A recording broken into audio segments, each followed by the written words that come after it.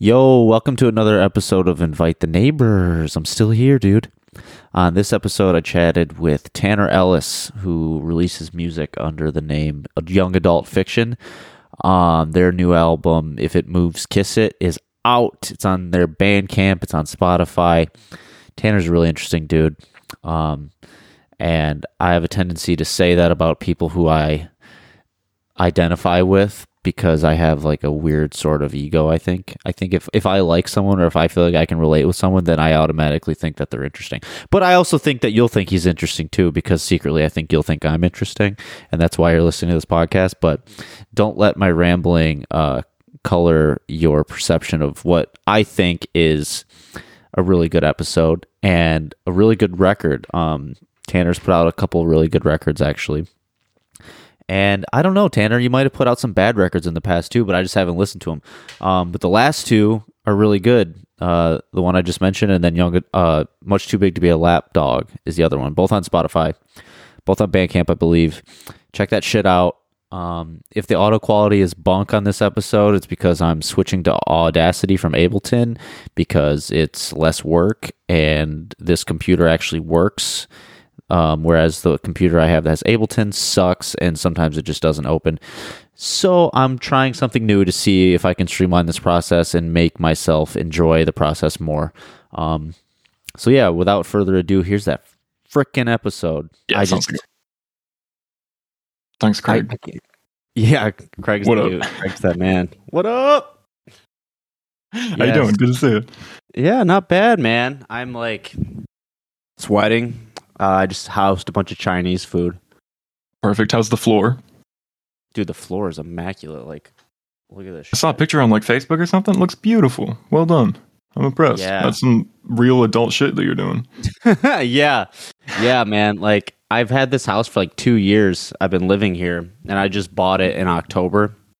Oh, my shit. grandma's Congrats. house. Yes, I was renting it from her. You've been here before.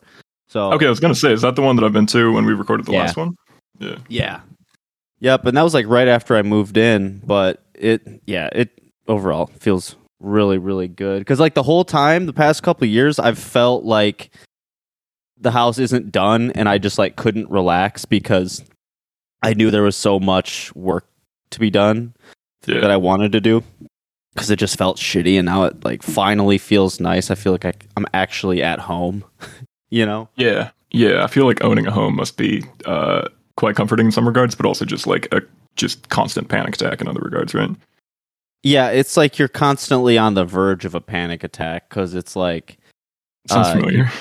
You don't know what's gonna go wrong and when, and there's always something slightly going wrong. Like my washing machine, I know that's gonna go.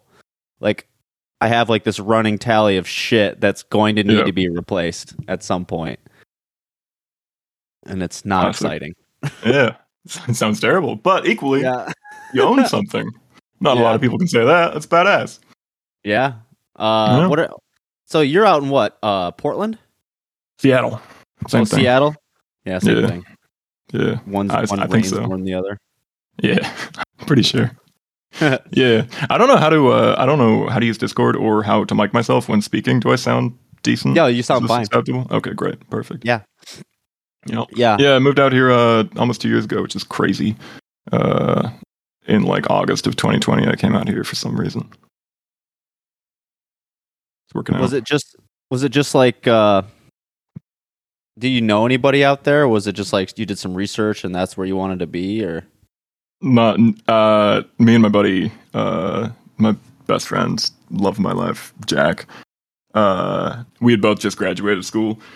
And our lease was ending, and it was COVID, so we were like, we don't know what the fuck's going on, and also we don't want to be here, and we've been here the whole, I went to the school in the town that I grew up in, so it was just like, in Ann Arbor, I went to U of M. So I was like, I need to get the hell out of here, and also it's COVID, so like, I really need to get the hell out of here. So he and I just put everything in a car, and we were gonna like drive down the West Coast and like see what was up, but by the time we got to Seattle, the car made the decision for us and just like broke down. So we just found a spot, and that's why I'm here now. That's fucking sweet. I didn't know you went to U of M. Yeah. Well, I started at Eastern and then transferred, and it was a whole thing, but yeah. Oh, U of M. Because you went there for a while too, yeah? Yeah, I graduated a long time. In 2014, I graduated there from there. But like I had done a year at Central, then a year at U of M Flint, and then I did 3 in Ann Arbor. Word. Nice. And I don't really ever plan on using the degree, so that's cool. You know, Oh man, you got like an adult ass job though, right? yeah. I work for Social worker CPS or something. Is that Yeah. right? Yeah. Yeah. Word. Nice. I mean, so technically I got that because of the degree, but I don't, what I should say is I don't want to have a job using the degree. I don't want to have a job. Yeah, dude. I know that feeling. Yeah, but You didn't you used to work at Cross Street? yeah, I did. Worked there for a long time. Quit once, got fired twice. Same job. Really? Yep. That's awesome. Left that place 3 times. Yeah. It was chill. It was all right. I mean, the owner's, pretty much a nightmare, but the actual work environment with the coworkers and everything, pretty choice. I think I was gonna bring it up because they sold it. I think it's still Cross Street, but I think there's new owners. Yeah. Because it's like all new decor, no more video games. It's like it kind of lost all its charm. Yeah, my understanding is that the dudes who own Tom's Party Store on the corner there on Cross and whatever the hell, they're just like real estate moguls now, and they're just like buying up a bunch of businesses around Ipsy. So they like evicted Golden Wall, for instance, the Chinese spot. They're just like doing a lot of like really questionable shit in Ipsy, and they own Cross Street now, and I think that's probably why it's kind of going to hell. Yeah, it doesn't make sense because like it's got like this super like the bones of the building. It's like still very like hipster. Like it worked perfectly with like those wooden tables with the little light bulbs and stuff. But now they have all they changed is the seating. So now they have like these crappy like faux marble top tables with orange like plastic chairs. It's like this doesn't work. It doesn't know what it wants to be. It's so weird. I haven't been back there in a long time. When next time I'm in town, I'll definitely swing through. But yeah, I imagine it's just gonna kind of bum me out more than anything. But yeah, that's part of it. Yeah. But hey, I was just listening to your music right before this, and shit slaps. It's really good. I listened to it when it came out, but I'd forgotten, and I re-listened to it just now. And yeah. Well done. Thanks, that's crazy. Yeah, I appreciate it. Yeah, because you saw us live, but you saw it was when it was like me and a drummer. Like you only saw it as a yeah.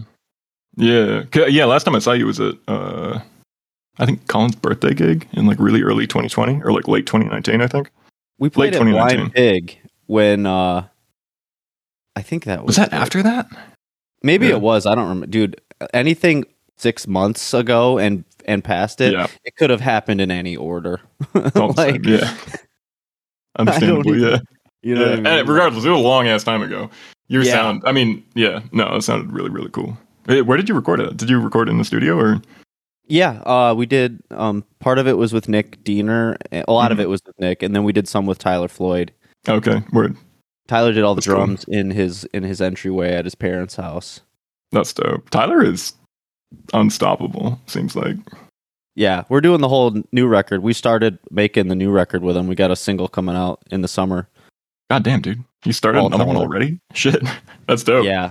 I'm excited. I'm like, well, dude, because the one that came out in December, like, I had been working on that for almost 3 years. So yeah, right.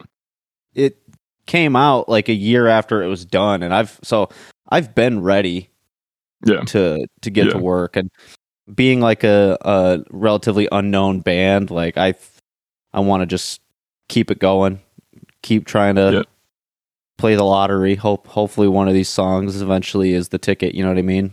Yeah. It's crazy. Ever since having released this new stuff, of course, I've been checking the like the Spotify streams and shit endlessly. Yeah. And just like seeing how completely arbitrary that is based on like whether or not Spotify like puts it on a playlist that day or whatever is really bizarre. It's funny. It's like the invisible hand just like reaching in and like I don't even like, I'm too intimidated or to even look at that stuff. Like I think that's probably smart. Yeah.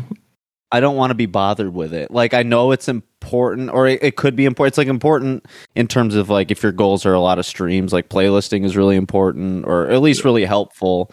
But like there's something about it. I don't know if it's like my ADHD where it's like mental energy to understand something new is like intimidating, but I just when I go and check, I'll see how many streams are on the front page, but I don't use like Spotify for artists. I maybe I should, you know. I feel like it's probably just more shit to worry about, and like, or certainly the few times that I've like seen interesting information there, I have gone on to do nothing useful with that information. Like I do not, I'm just like, ooh, neat, and then that's it. Like, you know, and then I'm just kind of stressed about it, but I don't actually use it to, you know, promote anything. Yeah, and like with your music too, it's the type of society, the type of consumers we are now. It doesn't, and this is what I like about your music, but it doesn't lend itself very well to like this bite-sized consumption type society, because your shit's best when you just play it through and you get to experience all the little interludes, especially on this new one. Yeah. You really fucked around with those a lot with and it's really cool, dude. It's like some of the best moments are like 30 seconds, like a 30-second interlude song where I'm like, and I like purposely, I'm not looking at which track it is. So I'm not seeing like, oh, this is only a 30-second interlude. I'm thinking like, oh, this is a song. And then it cuts into something new. And like sometimes you'll be in a song and it'll cut to something different, and which is so awesome. So with your music, this record especially, it doesn't matter what song it is, really. It's kind of like the record is broken into chunks and you call them songs, but to me it just feels like one big thing, just like the last one. Extremely kind. Yeah, thank you. That's really what I'm going for. I think that's really interesting. And then of course, like the actual problem solving of like trying to merge songs into each other in like a somewhat seamless way, that's just like such a weird and interesting process, and it just makes you do like weird unintuitive stuff that ends up sounding cool sometimes. Yeah, and that kind of, I was wondering because I was just listening today and thinking about it, and sometimes I'll do this thing where I'll feel in the zone writing a song, and it seems like I'm adding shit at random. Like I'll have like an idea for a random like movie clip that I want to put in the background of a song. But it, like when I'm open to certain things, like I don't know, it's just weird. If I'm in the zone and I think about it, it just oftentimes works so perfectly, and it feels so random. And I'm wondering, like with all the like talking in the background and like the different sound clips, field audio, whatever that you're using, like how much of that is like just random, oh let's see how this sounds here, and how much of that is like, okay, I specifically know that I want this talking section here and all, you know what I'm saying? Yeah, totally. It's really weird. It definitely varies song to song. There are times, so a lot of the talking in the album, I wrote scripts and sent them to people to record for me. And then obviously some of them are also just like old films and old documentaries that I sampled. And with the written stuff, usually that's much more intentional. And with the actual like sampling that I'm doing, that is usually slightly more kind of random, because that's just like, I need something to like place this song. I need something to kind of like solidify this in like a location, or at least that's how I kind of think of it. And if I have a track running in the background of the whole song, then I'm like, oh, this exists in a place now. Like this kind of is real all of a sudden, which is just like my weird ADHD brain just like tricking myself into being like, oh, this is real now that it has like some kind of temporal value. Now it's real. So it is largely arbitrary, but then the actual clips that I've gotten people to record for me, my sister's voice is all over the album, Colin Haggerty's voice is all over the album, and a few other people who are generous enough that when I text them like 8 distinct lines of text being like, hey, will you just take a voice memo of you saying this shit real quick? A few people will actually do that for me, at which point I use all that stuff because I think it's really cool. Yeah, no, I'm inspired by that. I really like it worked out like that. Something that you did on a record is coming out months before I'm trying to release something, and I'm feeling inspired by it, and now I want to do my own version of it. Like that. Oh yeah, nice. It's Not Your Fault song that you basically recorded for me was like, yeah, straight up like just ripping your sound and doing it my own way. Because we did that straight to a little cassette recorder, right? I get asked questions about that song more than anything else, and I always tell that story like, yeah, we just kind of fucking did it. The first That's dope, dude. I'm really thrilled that worked out. Yeah, my process for like actually recording to that thing has changed a lot, and I'm really glad that you still like that shit because it's cool and weird and really, really kind of what's the word? Or at that point, I was just like, this is such an interesting sound. I don't know anything about the technology. I'm just going to run with it. And I'm thrilled that other people were in on that too. That's really cool. Yeah, and I was curious too, based on knowing what that was before. And I was like, I didn't think that you would do it the exact same way again, because it would almost seem like, okay, Lapdog was its own thing. It was like your introduction basically to using that. Totally. And now I could just see you having it. It's like kind of like your trademark to be lo-fi, it feels like, which I'll get into more. But there's definitely parts now where it feels like there's more of a blend of different sounds. And there's some parts that, like, for instance, there's like the electronic beats and stuff, and then there's like some parts that really feel full, like the bass and the speakers is really full. And I think maybe Brannigan is one of the songs where like Colin's talking, and then it all of a sudden this big like bassy sound comes. I'm like, oh fuck yeah. I was thrilled. You posted a little thing earlier, and I was thrilled that you highlighted Brannigan because that's one of my favorite things that I've done. I think it's certainly not the one that I show people first because it's weird as hell. Yeah. But that is like at least kind of thematically and sonically like one of my favorite things that I've done for sure. Yeah, it's art, dude. It really is. Like, I know, like, I always feel like self-conscious, pretentious, et cetera, but I mean, it is. It's just it's music that's not trying to be like, it's not trying to cater to anything other than itself, if that makes sense. Like, you're not trying to, like, yeah. And I enjoy that. Like, I feel like it's more, more like looking at a painting a lot of times, because it's just like, or like an abstract painting, where if, say if like a pop song is like a painting of a fruit bowl or something, and yours is absolutely like abstract. The gates of hell. Just yeah. I thank you. That's kind. Yeah, I'm grateful that I think that's all kind of a result of like the specific DIY scene that you and I were kind of participating in, where like you could be on a bill and you could kind of do whatever on that bill. Like, you were given a slot of time and you could play music, but sometimes people would just like read. Sometimes people would just like sing a cappella. Like I went to a few shows where it was like my whole like preconception of like what performing is has just been like changed to a certain extent, or like just because you're given a time slot doesn't mean you have to do a set thing within that time slot. You can use that time however you want to a certain extent. Yeah. And kind of internalizing that idea into my actual recording process was really, really vindicating, and also made my music a lot less marketable, but I liked it.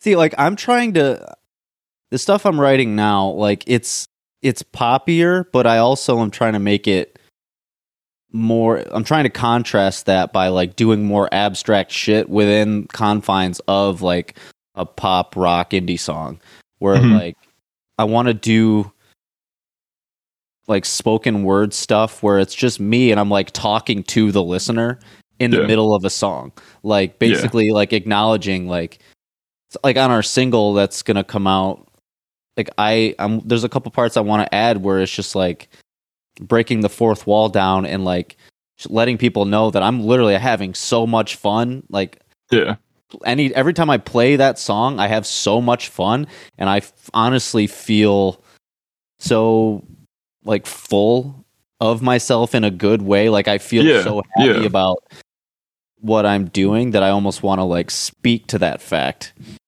In a way that like just lets people know like, hey, I am having fun. Like, some artists take this shit way too seriously, and I want people to know that like, hey, this song is fun. Like, we're having fun doing it. You're supposed to have this feeling listening to it, Right. type thing. That's cool. I'm excited to hear that. Yeah, I really like the addition of spoken word in music, especially music with lyrics, also because I feel like the way that we kind of process lyrics in a song is not about what the lyrics are at all, or like it becomes kind of an instrument in many regards, unless you're talking about like proper like old timey folk or whatever, where it's basically just talking musically. But I feel like the fact that there's such a huge contrast between singing and speaking in song, like those just feel like two different planets to me. And that's really interesting because you're still just saying words, just different depending on which format you're using. And I think juxtaposing those is really cool. Yeah, especially like it just takes on its own unique character. Like again in Brannigan, like in the beginning, Colin reciting those words, it's just like it's kind of a poem at times. It's kind of prose at times, and it's like spoken along. It's really well. I don't know. I was wondering how many times he did that. I'm glad that you asked. Because it seems like, okay, this is really working well with the music. Like, I wonder how rehearsed this reading was and like how planned. Like, so when you write these scripts, like, do you have like inflection points that you want to stress for people when they're reading it? So I'm glad that you asked about that one specifically because that one was kind of a miracle. Colin has read stuff for me before, but it's usually just single lines. That was interesting because I texted him this whole paragraph of text, and it's like a minute plus for him to read through it. It's not an insignificant paragraph. Right. And I texted it to him, and he was like, "Oh, like he was free in that moment. And he was alone, and he was like, great." He didn't even proofread it. He just hit record on his phone and began.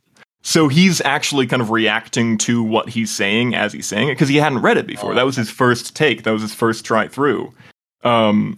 So sometimes, when I send something to somebody and they read it, I'm like, hey, actually, would you inflect it this way? And would you say it like that instead of that? And, just like bullshit directorial stuff. But that time it was like Colin genuinely reacting to the thing as he was saying it. And just his like actual inflection and tone and interest in what he was saying, like showed through in the actual take. And I was so thrilled. I think that was so cool. Yeah, it worked. It worked so well. See, I don't know. I'm kind of like a metaphysical geek when it comes to music. Like I like to believe in the magic of it. Like our single off that record, it's called like the Romantic Egotist, and there's in the bridge there's that spoken word from a James Dean movie, and I was looking up. I knew I wanted a quote there, and I was just literally like Googled like quotes about something. I can't remember what I typed in, but so I found the actual written quote from the movie, and then I figured out like, all right, I got to go search on YouTube to try and find this scene, and then I did, and then I just recorded it from my computer, and I put the clip in the song, and I did not have to trim it. Like it fit exactly perfectly. Like it almost always does. That's something that continually surprises me. Is like, it's weird when you're adding something that somebody else did to your own music, it almost always works. Yeah.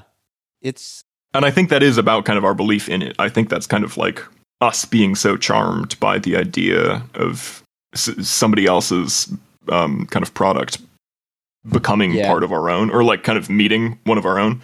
It almost always works. Like, exactly as you said, like the kind of just putting something in is like maybe this will go here, and then it clicks. That happens a lot for me. Yeah, I think I like the whole idea of bringing in, like, showing people what your influences are, and like actually using other people's stuff like straight up in a way that pays like homage to it. Mm-hmm. Like the next record is like my love letter to Kurt Vonnegut, basically. Like every song title is like a Kurt Vonnegut quote, and then even one of your last song titles was a Kurt Vonnegut, or a version of a Kurt Vonnegut. Everything, yeah. Yeah.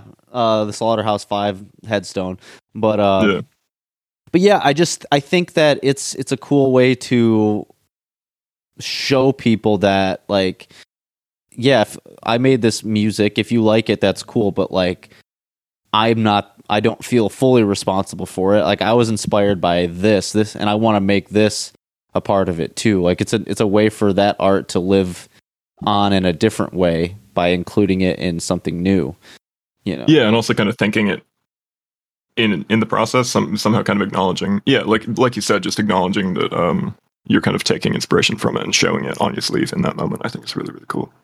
Yeah. And did you have any like literary references? Because I remember the quote like slouching towards Bethlehem or something, which isn't that? Good catch. I know that's from a yeah, poem. that's Yeats, I think. Yeah, The Second Coming. Yeah, I mean, everybody who makes pretentious music references that line at some point, so I felt obligated to. yeah. But I mean, yeah, it's just like Bright Eyes at some point. too perfect of a poem to not bring up because it's just brilliant. Yeah. Yeah, I think that one, and then one of my ones I always end up wanting to use, I don't think I actually have yet, is Ozymandias. Yeah, that tracks. That would fit with your vibe, certainly, yeah. I've had so many different lyrics that end up getting scrapped that like have a reference to that poem. I'm just like waiting for the right time. Yeah, totally. Bring it in. That's funny. Yeah, my kind of the way that I save quotes, especially when I'm reading a lot, I just have like this notes app on my phone, right? And whenever I find something interesting, I put it in there. And if I wrote it, I just put it in there straight. If somebody else wrote it and I'm reading it and replicating it on my phone, I put quotes around it. But I often don't actually know where I found the thing. So half the time I'm just like, well, I know I didn't write this, but I don't know who did. So I just kind of frantically Google it, and half the time I can't find it anyway. Which one I usually don't use it because I'm like, I do kind of want to know like where it's from if I'm going to use it, because I don't want to fully take credit for it. But I do. I think just writing down phrases and words that catch your ear just in everyday life, and kind of then going back through that list when you're being creative is really interesting. Yeah, I definitely do that a lot too. Like if I'm reading something, I'm such a sucker for like profound statements, you know, and it just, especially if I find it in a book, I just feel smarter, you know. I feel like, oh, I'm discovering this. Like I had to read 250 pages of this book in order to get to this sentence. I'm like, oh, it just feels like this great little Easter egg. Right. Instead of just like Google searching like Hemingway quotes, and there it is right there, you know. There is a difference. Yeah, I can recognize that. I also like I like to a degree borrowing other people's lines as well.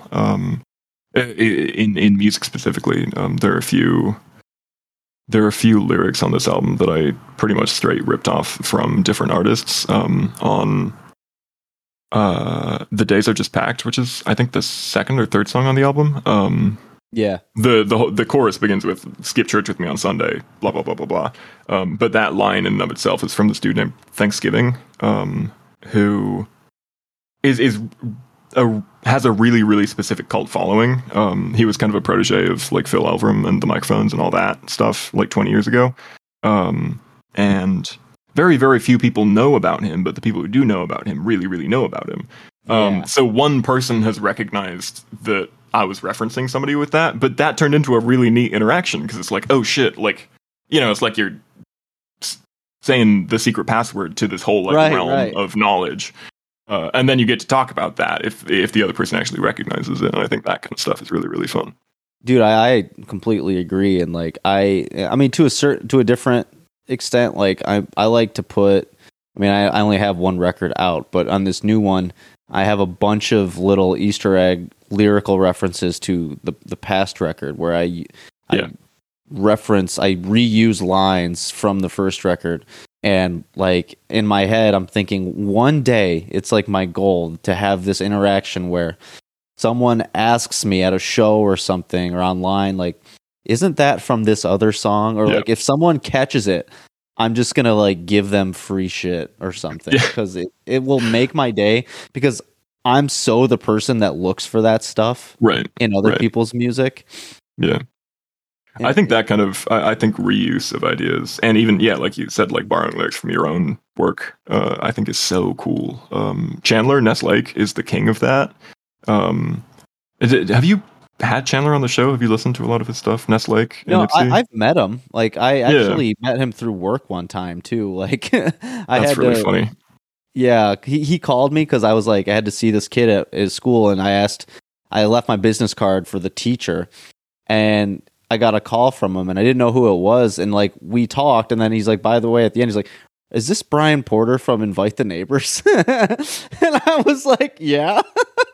And he's like, oh, this is Chandler from Ness Lake. I was like, oh, hey, dude. That's very funny. That's great. I love the fact that, you know, people making like, you know, just like bizarre, weird music online also now have careers. That delights me. That makes me very, very happy. Yeah, and I've listened to a little bit of Ness Lake stuff. It's like he's just been making music. He's just been making music for such a long time, and obviously, he used to be in Swordfish, which is kind of how I got into the DIY scene as a whole. Was going to see Swordfish in basements. And you know, of course, you have a complicated a complicated relationship with all of your past musical projects and all that stuff.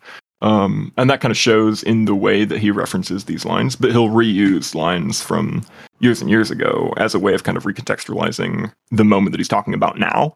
And I've just been listening to his stuff for long enough that like it clicks a lot of the time. And that kind of stuff as a listener is such a satisfying thing to pick up on.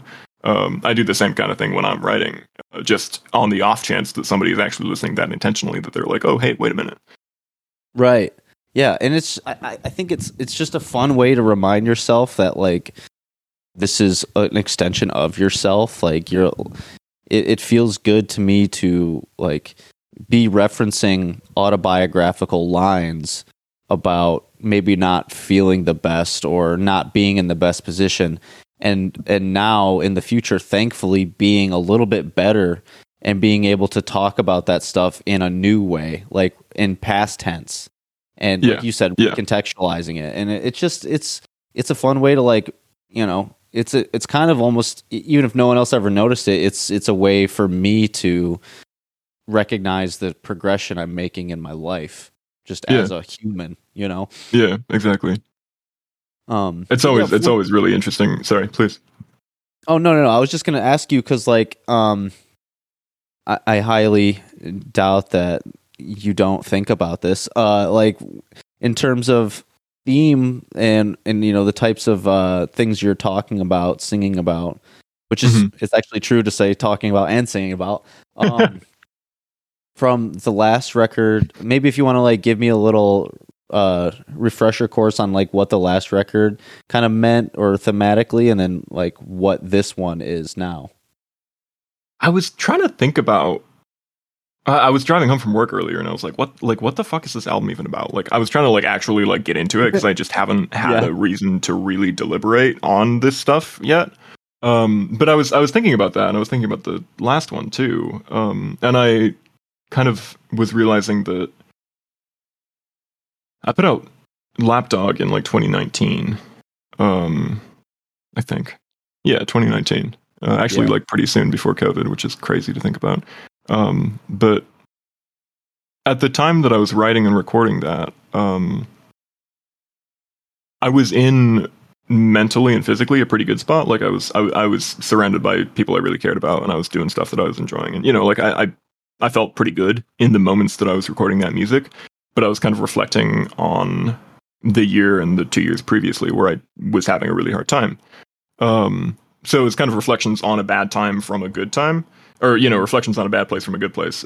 Whereas this one is pretty much the exact inverse of that, where basically for the last year, for the last 2 years, obviously, it will come as a surprise to you, not been having a great time. I don't think, you know, that's certainly not a unique experience, but as such, writing and recording these songs, I was kind of in a pretty hard spot mentally, but reflecting on a time that I was much happier.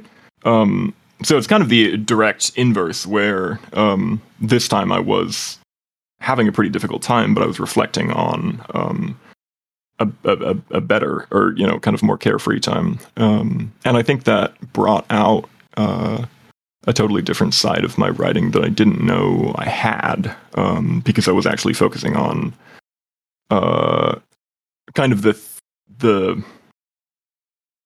with Lapdog, I was very much just trying to be like evocative and focusing on the dark parts because I thought they were interesting because I was fucking 19 or whatever, or 20, I guess. Regardless, kid shit.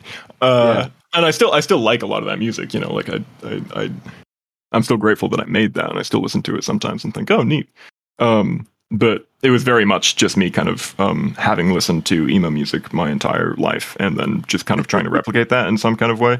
But due to the circumstance of this new album, I was in a totally different place where, of course, once I'd done that, immediately having finished Lapdog, I was like, oh, well, I can't do that shit again. Like, that's just ridiculous. That's embarrassing. To focus on these kind of like, just like, pain-soaked images, especially if it's like slightly ingenuine, or especially if like you're not feeling it in the moment of recording. Then it's like, why am I even making this music? Like, am I just trying to make people feel bad, or like prove to people that I'm capable of like emotion? Like, what's the point of this?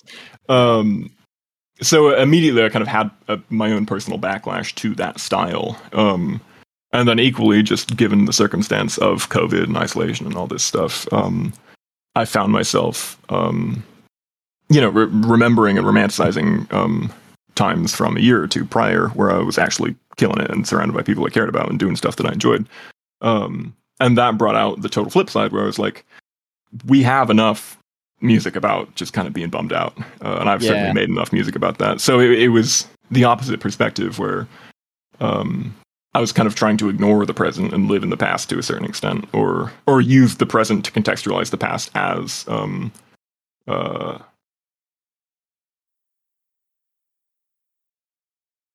kind of trying to be grateful, trying to like actually appreciate the moments that you had rather than trying to really, really lean into the parts that you think are profound just because they're sad or whatever. It was just a very different approach. Yeah, it's definitely interesting to me, like thinking back on. Honestly, that's one of my main criticisms of my own first record was that. I mean, I'm glad other people hear it and hear something that they like, but when I hear it, I hear like someone who is who's so enamored with negative feelings and sometimes confuses negativity with like profoundness, which is not always obviously the case. Where that's a much more eloquent way of saying that. Yeah, it's like it's so easily glorified, and I don't even relate to that anymore. Like a lot of it, but also to kind of speak to what you said though, like, when you reflect on one of the things I've learned, I guess, from this whole like past 2 or so years of being alive in this society is that like you often don't know when times are good. It things were great and we didn't even know it. You know what I mean? Yeah, absolutely.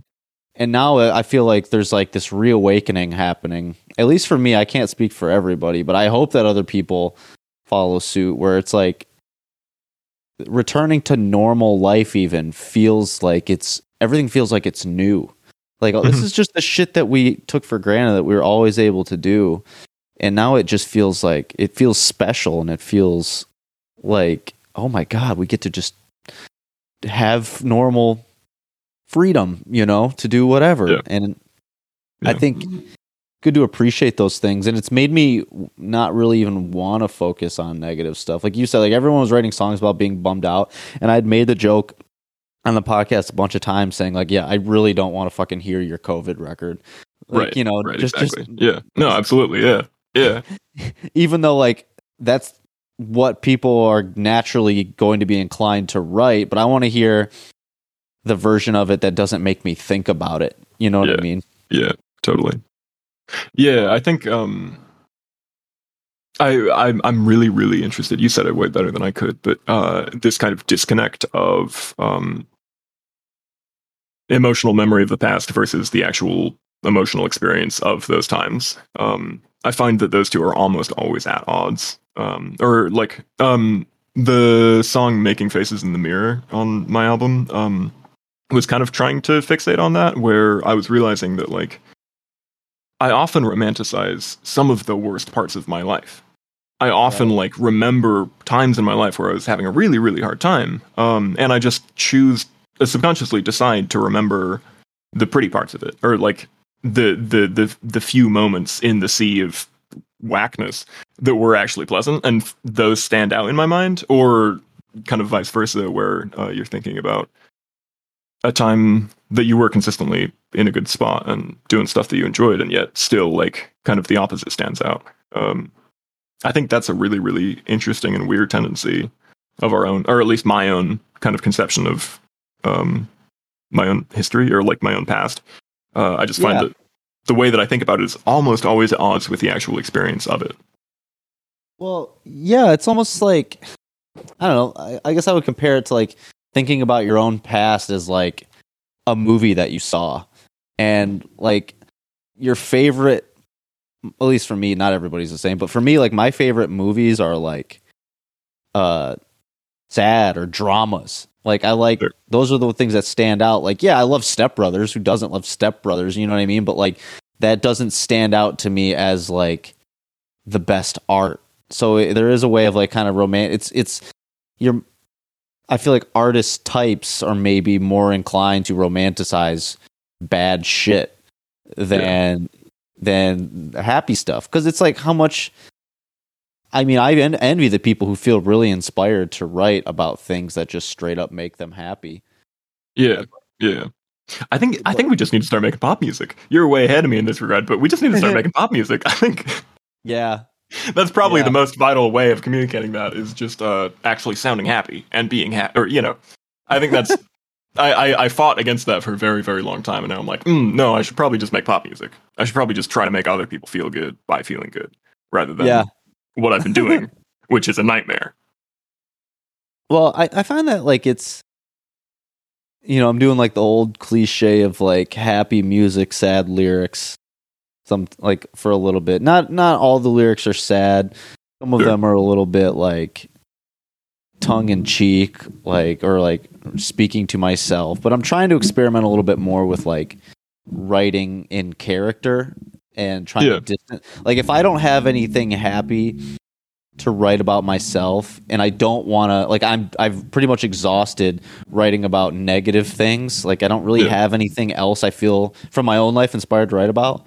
I can think about like characters from a novel or something and try to think of their emotional experience, and as like a challenge to myself to like write about from that perspective. Or write, I wrote one song that is one of my favorite songs lyrically I've ever done, and it's like from the perspective of like if Jesus was like a bratty teenager and God sending him to earth to die for our sins was like a punishment for him like stealing dad's car or something like that. Yeah. You know what I mean? That's great. That's exactly what I want you to be writing. Yeah. That type of shit is like, I've been enjoying that a lot.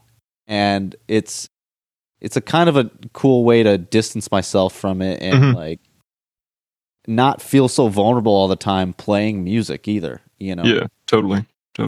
Yeah, I wrote a couple of times, pretty much for the first time. I'd never really wrote fiction before, or pretty much everything that I was writing up until this point was fairly autobiographical, at least in my own head. You know, it surely wasn't to anybody else, but at least I was kind of writing my own perspective of my own experience, which is, of course, wildly at odds with reality. But, you know, I felt like I was writing about myself.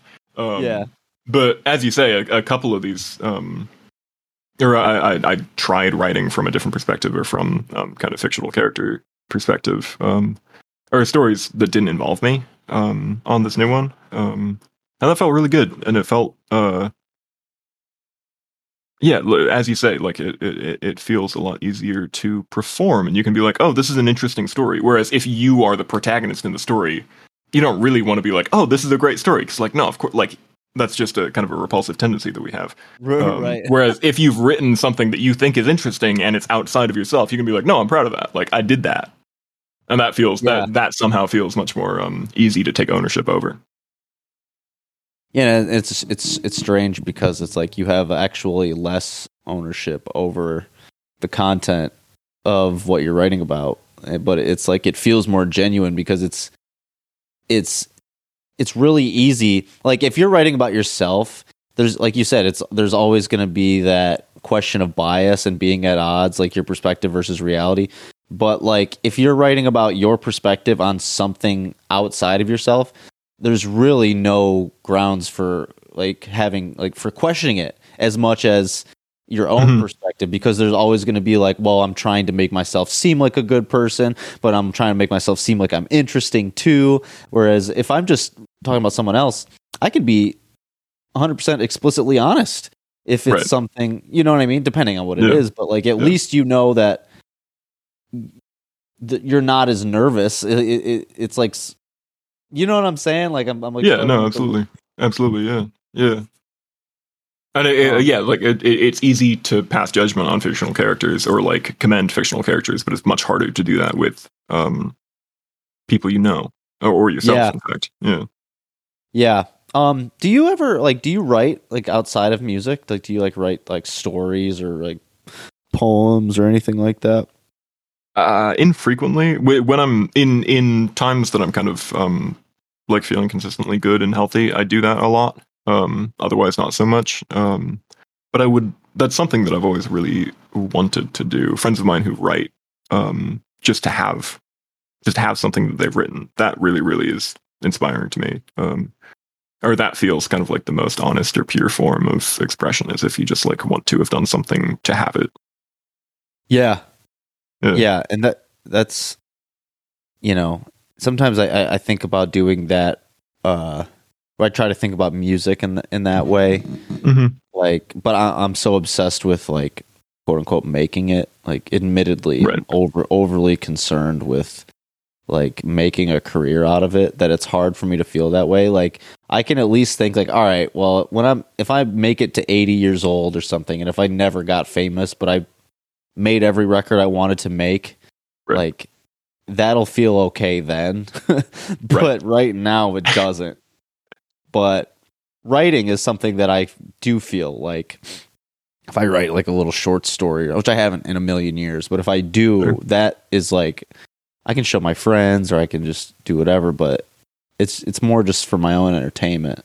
Yeah. I have a buddy out here who's a novelist, but of course, anything written, especially a novel, is much, much, much, much, much harder to get people to read than it is to have somebody listen to a song. So he's written like 4 or 5 novels at this point, but like getting a publishing deal is like, you have to try to do that for like 10 or 20 years before it actually happens. So if you are an active writer, by the time that you get one, you've written like 5 or 10 books already. So he's at this point in life where he's written 5 novels, like maybe a couple people have read them, but he just kind of has them and he's sitting on them. And that seems like such an interesting position to be in.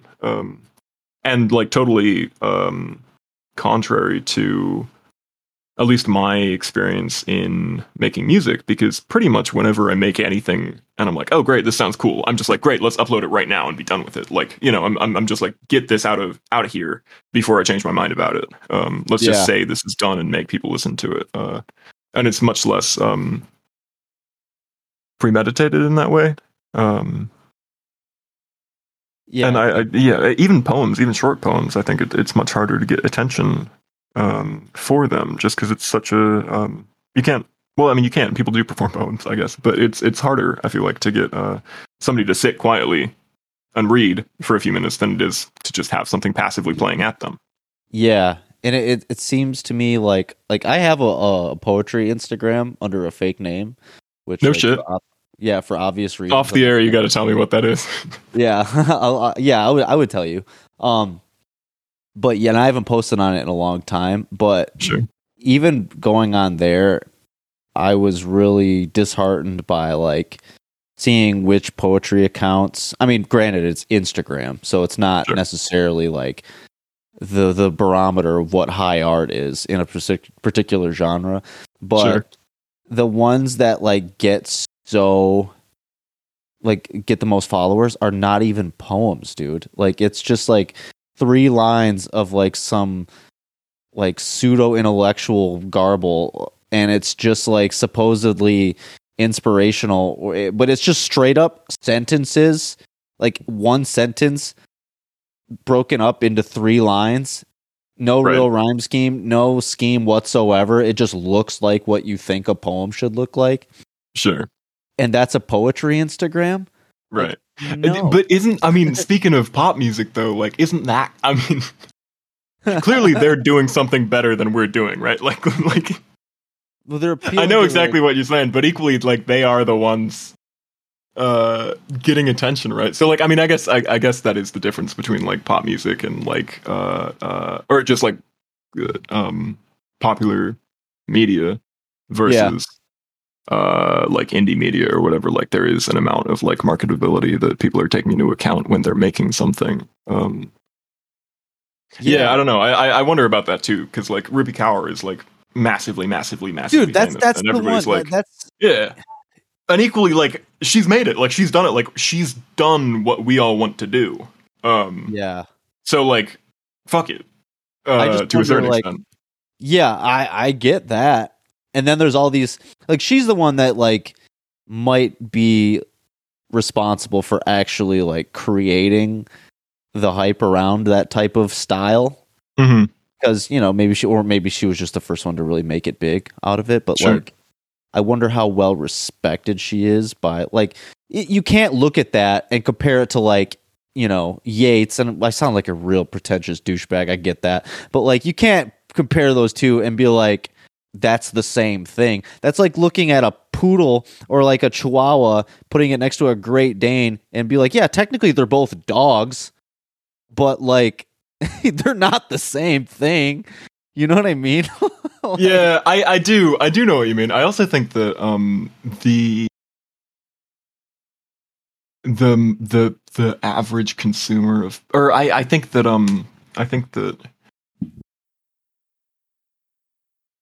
like I don't have any real aspirations of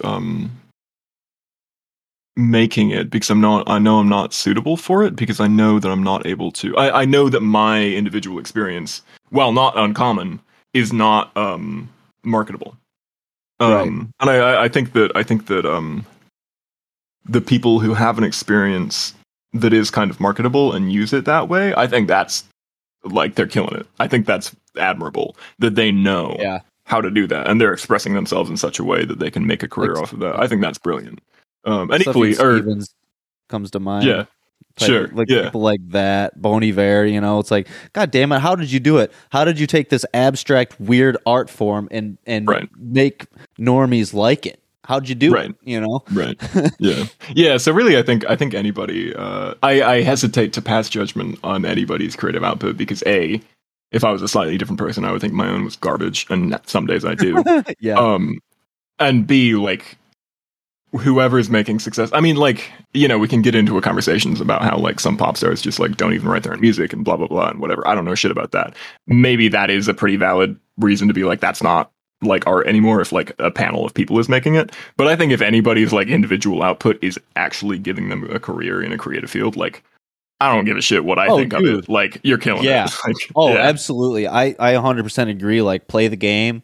Like, I would much rather. I have no like ego about that. Like, if I could do that, and like, I've talked to some people on the podcast where they like are consciously trying to make, and this is admittedly what I'm trying to do too, like create a song that they know is marketable, and try to balance the line of like, I know that I can do something with this, and I still feel good about myself artistically. Like, I know that there's people that are doing that, and they're trying to play the game, like, some to further extents than others, because they want to get their foot in the door so that then they can start getting weird and doing the shit that they really want to do. And, they're trying to get financing basically by letting people know that like, hey, we know how to play the game. We know how to give the people what they want, but also we're capable of like more quote unquote like artistic endeavors too, Yeah. But my issue is just splitting a sentence into 3 lines and calling it a poem. I have an issue with that. Yeah, but I bet you like Bukowski too, and he does that. Like that's like his whole piece. Like he's just like kind of bummed out, and he breaks his sentences up weird, and then everyone's like, "Oh, this guy's a god," and like, no, he just sucks. Like he's just mean. Like Right? Yeah. I like. Yeah, I mean, I don't think I'm any better than that. Is you know. Yeah. I think sometimes we'll fall into the trap of being like, oh, but I'm like being earnest, like I'm being authentic because I'm not trying to play the game or whatever. And it's like, no, like, yeah. like that doesn't help anybody. I don't think. Yeah. The only people not trying to play the game are the people who don't release it.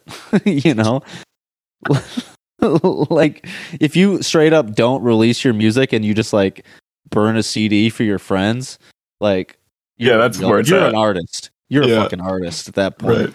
Right. But yeah, like I mean, admittedly, it's the part about being a musician that I hate the most is anything you have to do, like sending emails. Sending emails to me should not be a part of being a musician, but it is. Like you got to send emails to people to like book shows or try to market or get PR or all this shit, and I hate it. Yeah. But that's part. Yeah, I think about just kind of read this whole regarding this whole idea, as you were saying earlier about kind of the idea of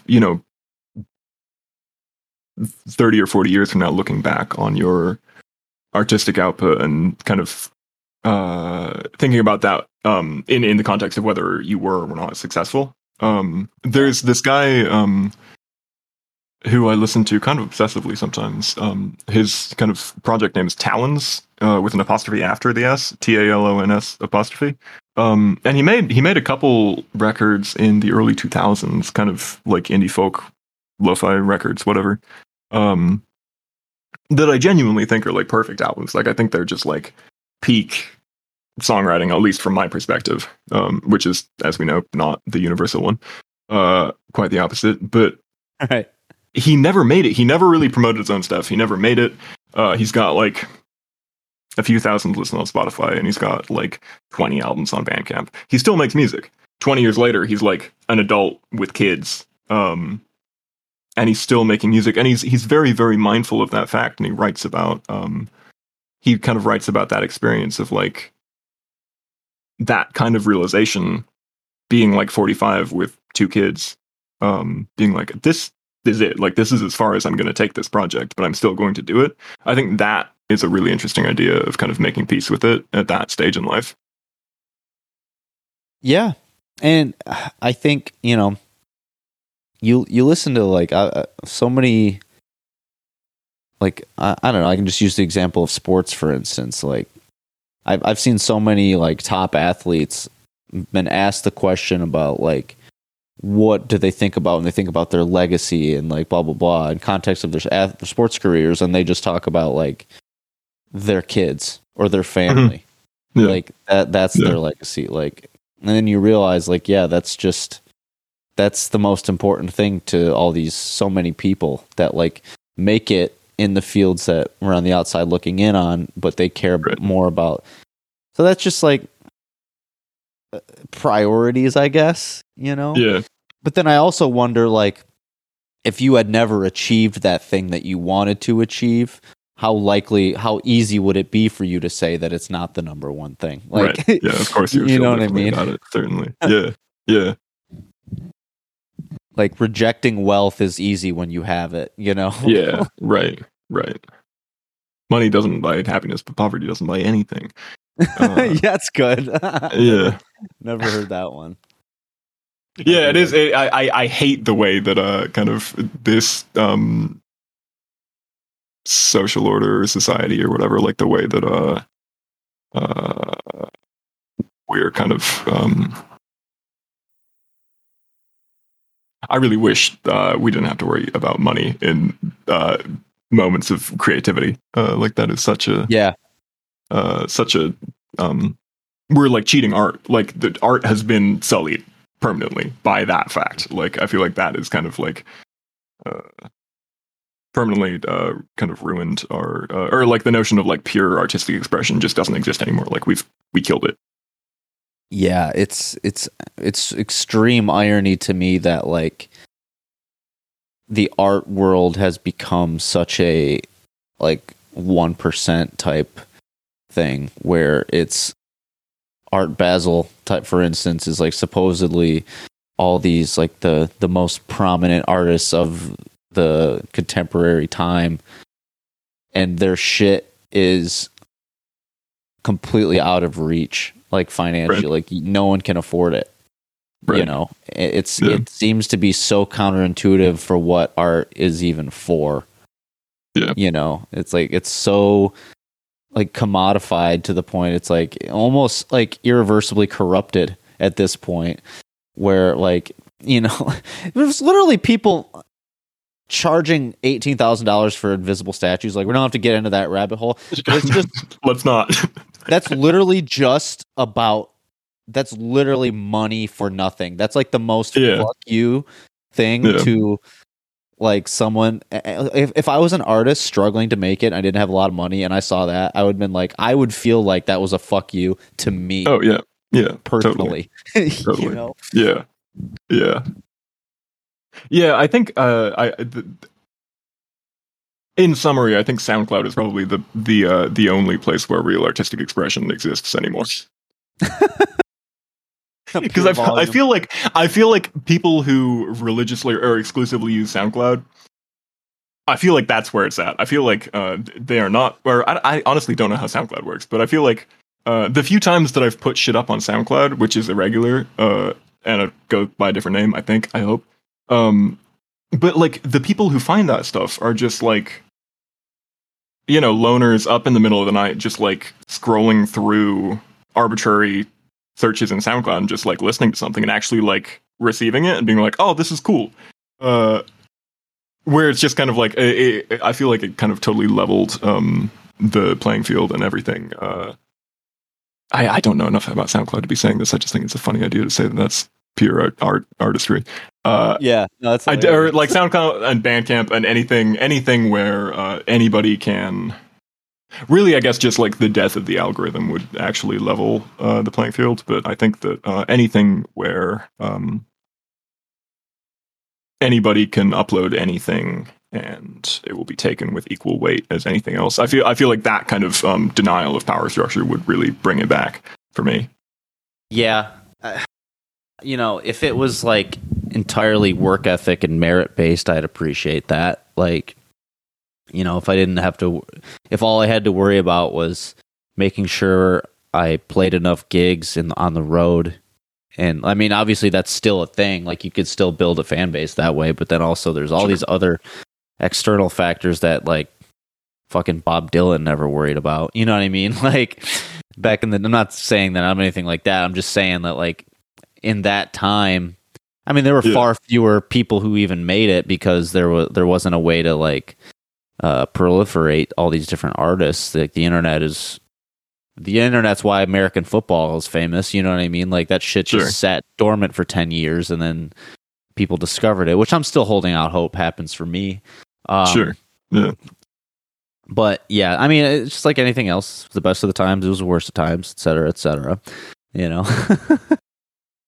But yeah, dude, I guess the one question I also wanted to ask, I didn't want to forget about it, was like, do you, when you finish making a record, do you think about like, do you have an idea of where you want to go next? Or like, do you think that, like when you finish Lapdog, did you think like, I want to keep progressing like this lo-fi sound? Or do you feel like that is a part of your musical identity that you wouldn't want to stray from? Or would you consider doing like a straight like studio record at some point under like the same name, you know? Right.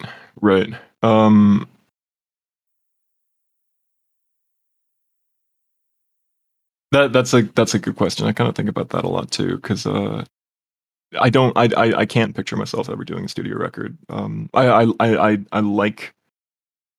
I'm grateful for the kind of format I have right now, where just because I've never like actually made a band out of it or whatever, when I play live, it is just like folk music or whatever. You know, it's just like me and an acoustic guitar, and that kind of lets me think about it as though it were a studio. There's a microphone in front of me and a guitar, and that's kind of when I write music, I kind of have to keep in mind that at the end of the day, if I'm going to perform this for anybody, that's what it's going to be. Yeah. But as far as the continued kind of sonic experiment of just like doing stuff straight to tape and then like fucking the tape up before digitizing it, like I think I will always be doing that to a large degree, mostly because I just think that it's really, really, really interesting, and I'm not good at conventional sound production, hence why the album sounds like it does. But I've always found that kind of music much more interesting. For me personally, obviously it's not as marketable and it's not as widely appreciated, but I think it's a lot more interesting to put the microphone halfway across the room every other take. You know, just like put it somewhere else, see how it sounds. If it sounds good, do it again next time or don't. You know, I've always found that kind of like total experimentation in production much more interesting. And of course that can't really exist in most studios because most studios are interested in the thing that they're producing being financially viable. So I think it is kind of a permanently solitary pursuit to a certain extent, unless I can find somebody who has the exact same sensibilities, which is unlikely because I'm also a control freak. So I think I've pretty much kind of I'm just in my own little like creative oubliette, and I'm pretty happy staying there for the time being. Yeah, no, I get that. I mean, when I asked the question, I didn't want it to sound like no, not at all. Need it, like you can totally just keep doing this and then doing it in different ways. Right. And I would love. I think I will actually get somebody to master whatever I do next because I think that would probably be a step up. Like there's like a middle ground. Like I think there are certain bands like I don't know, Vampire Weekend, their third record, the Modern Vampires of the City, that one, there is a ton of, and it's mastered obviously, and it's professionally mixed, so they get away with it easier. It just kind of smooths a lot of this out, but there's so much experimentation. There's so many weird little tone, like sounds for particular instruments that, like, if you listen with headphones or if you listen intently, like, if you just like pick a certain instrument every song and you just listen to that, and then you compare it, listen to the song again, and then listen to something else, they use completely different recording techniques and completely different styles. Like, they'll have like a piano part that's recorded on a phone, and then blend that with like beautiful like electronic drums and like pristine vocal production, and then like some guitar mic'd in the other room. You know what I mean? Like, I love that shit. That's my favorite shit. Absolutely. That's my it's something probably if I picked one artist who really, really colored, well, kind of for the last like 10 years, I've been obsessed with the Microphones and Mount Eerie, which is basically all a solo project by this guy Phil Elverum. But he does this same kind of stuff where it's just straight to tape nonsense, just like by himself, making it sound cool. But then, if we're talking about like actual studio musicians, I think this band Spirit of the Beehive. Have you ever listened to them? Yeah. That's like it for me. If like that's that level of experimentation and sampling and kind of depth and layering, I think that's just it. I think that's perfect. I've heard a couple of their songs, and I need to dive in more, but admittedly, I'm almost afraid sometimes because I heard a little bit of it and it was like, all right, I got to turn this off. This is like freaking me out. Like, it's good. Like, I'm listening to it thinking I can recognize that this is good, that this is interesting, but also like I can't handle it. It's scary. Yeah. It's like, somebody called it like the death grips of indie or whatever, but it's just like that level of like disjointed chaos, but like kind of, then you get a hook, and then it's disjointed chaos again, and then it just like perfectly morphs into another hook. You know, it's just like that perfect balance of kind of like sonically appealing and also just like bizarre, chaotic experimentation.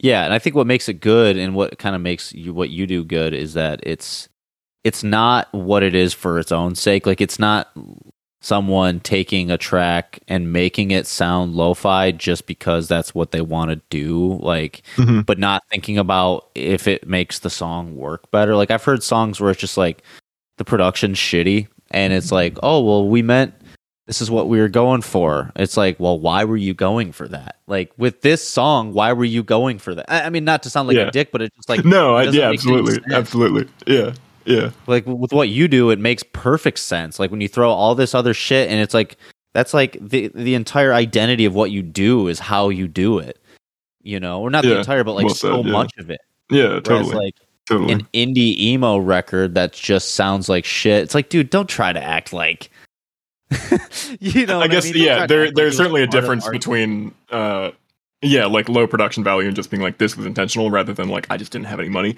Like, I just don't have money. And also, I think it's interesting. Like, there is a certain kind of discrepancy there, right?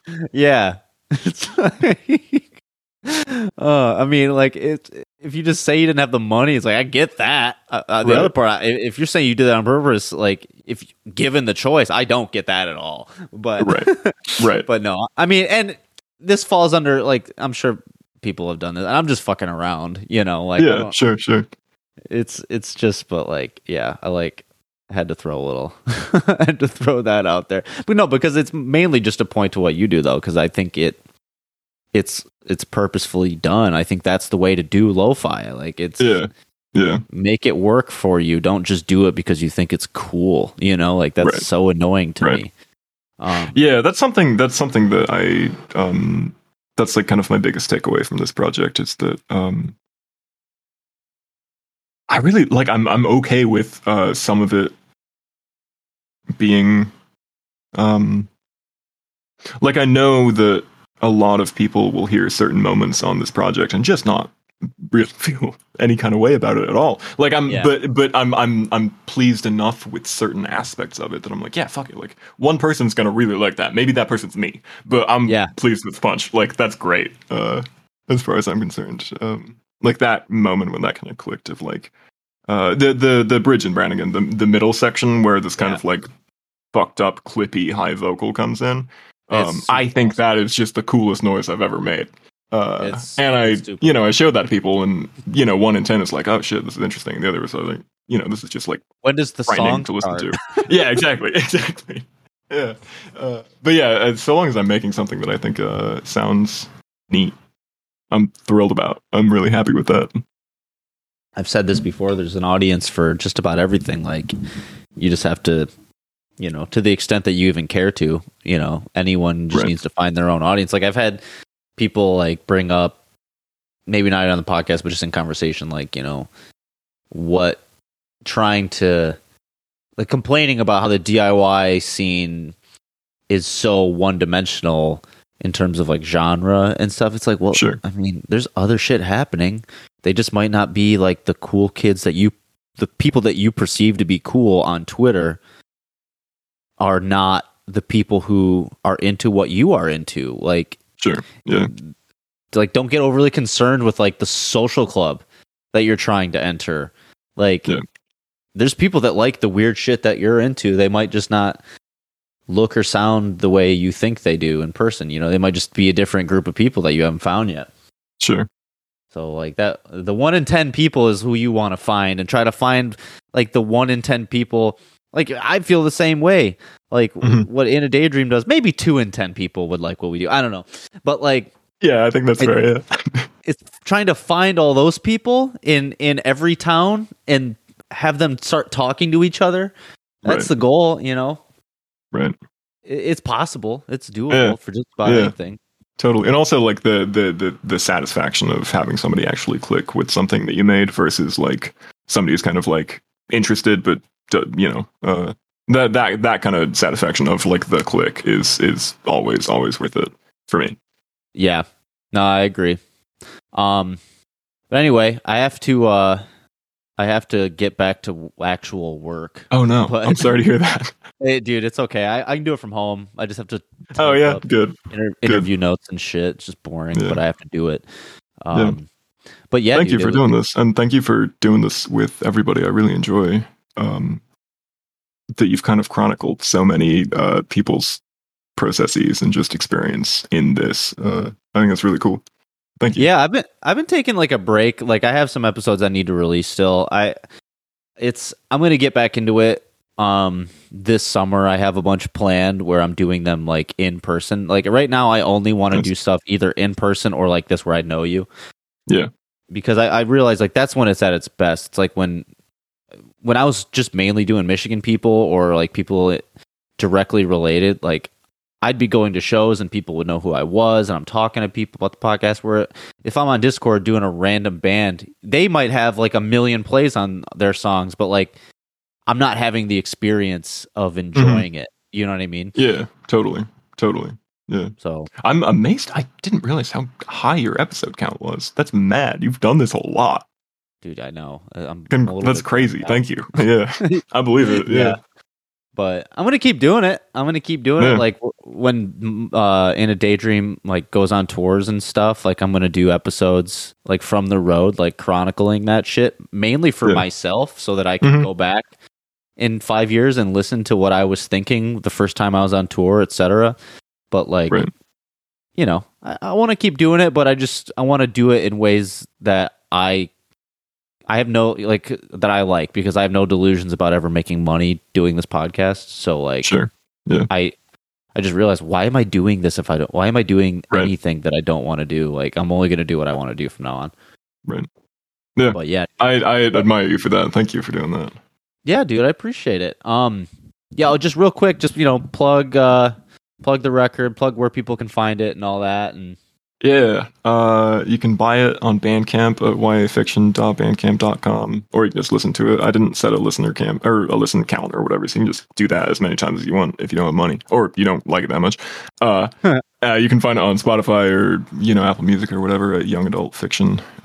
I think it should be the first thing that pops up. There's a song called Young Adult Friction, but it's not that. It's the other one. And follow my Instagram if you like. It's just Tanner J Ellis, TANNER JAYELLIS. I have 2 Instagrams, but that's the one I use more, so it's whatever. And yeah, thanks for listening. Thanks for having me, Brian. This is cool. Yeah, dude. Absolutely. If you ever come back, hit me up, dude. I will. Yeah, I will. Thanks. Nice catching up too. Appreciate it. Yeah, absolutely, man. Anytime. So, all right, man.